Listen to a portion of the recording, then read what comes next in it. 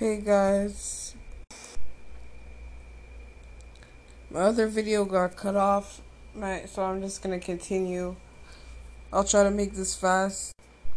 But basically, yeah, so from like a psychological view of self-rejection, like if you relate it to bullies, like when they're always attacking people, like always saying negative stuff to people, like every single day, they tell people like I hate you, or like they'll tell people you're ugly, just negative random stuff, and like that's all they do all day. Like they're basically just like the archons.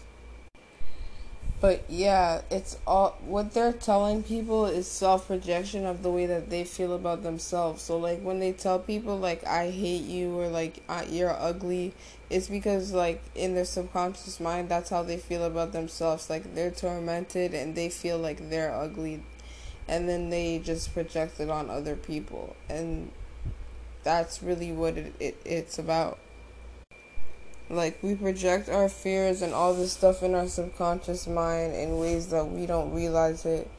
And fears are in your subconscious mind, and basically, that's just one way that they can be projected. And that's just how I relate it to people who bully people.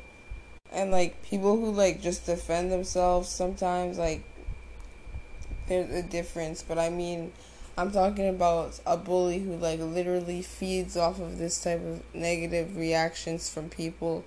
Like they live for it. Like that's all they do every single day. Like for example, they're trolls on YouTube. Like they just leave negative comments.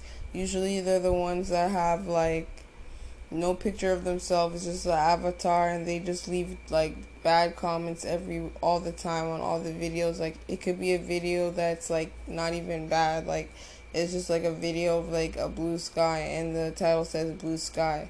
Like that person is gonna write, you're stupid, you should die, like just stupid stuff like that, because like deep down inside it's a self-rejection of how they feel inside. But yeah, that's just a quick summary from a psychological standpoint. But yeah, thanks for listening.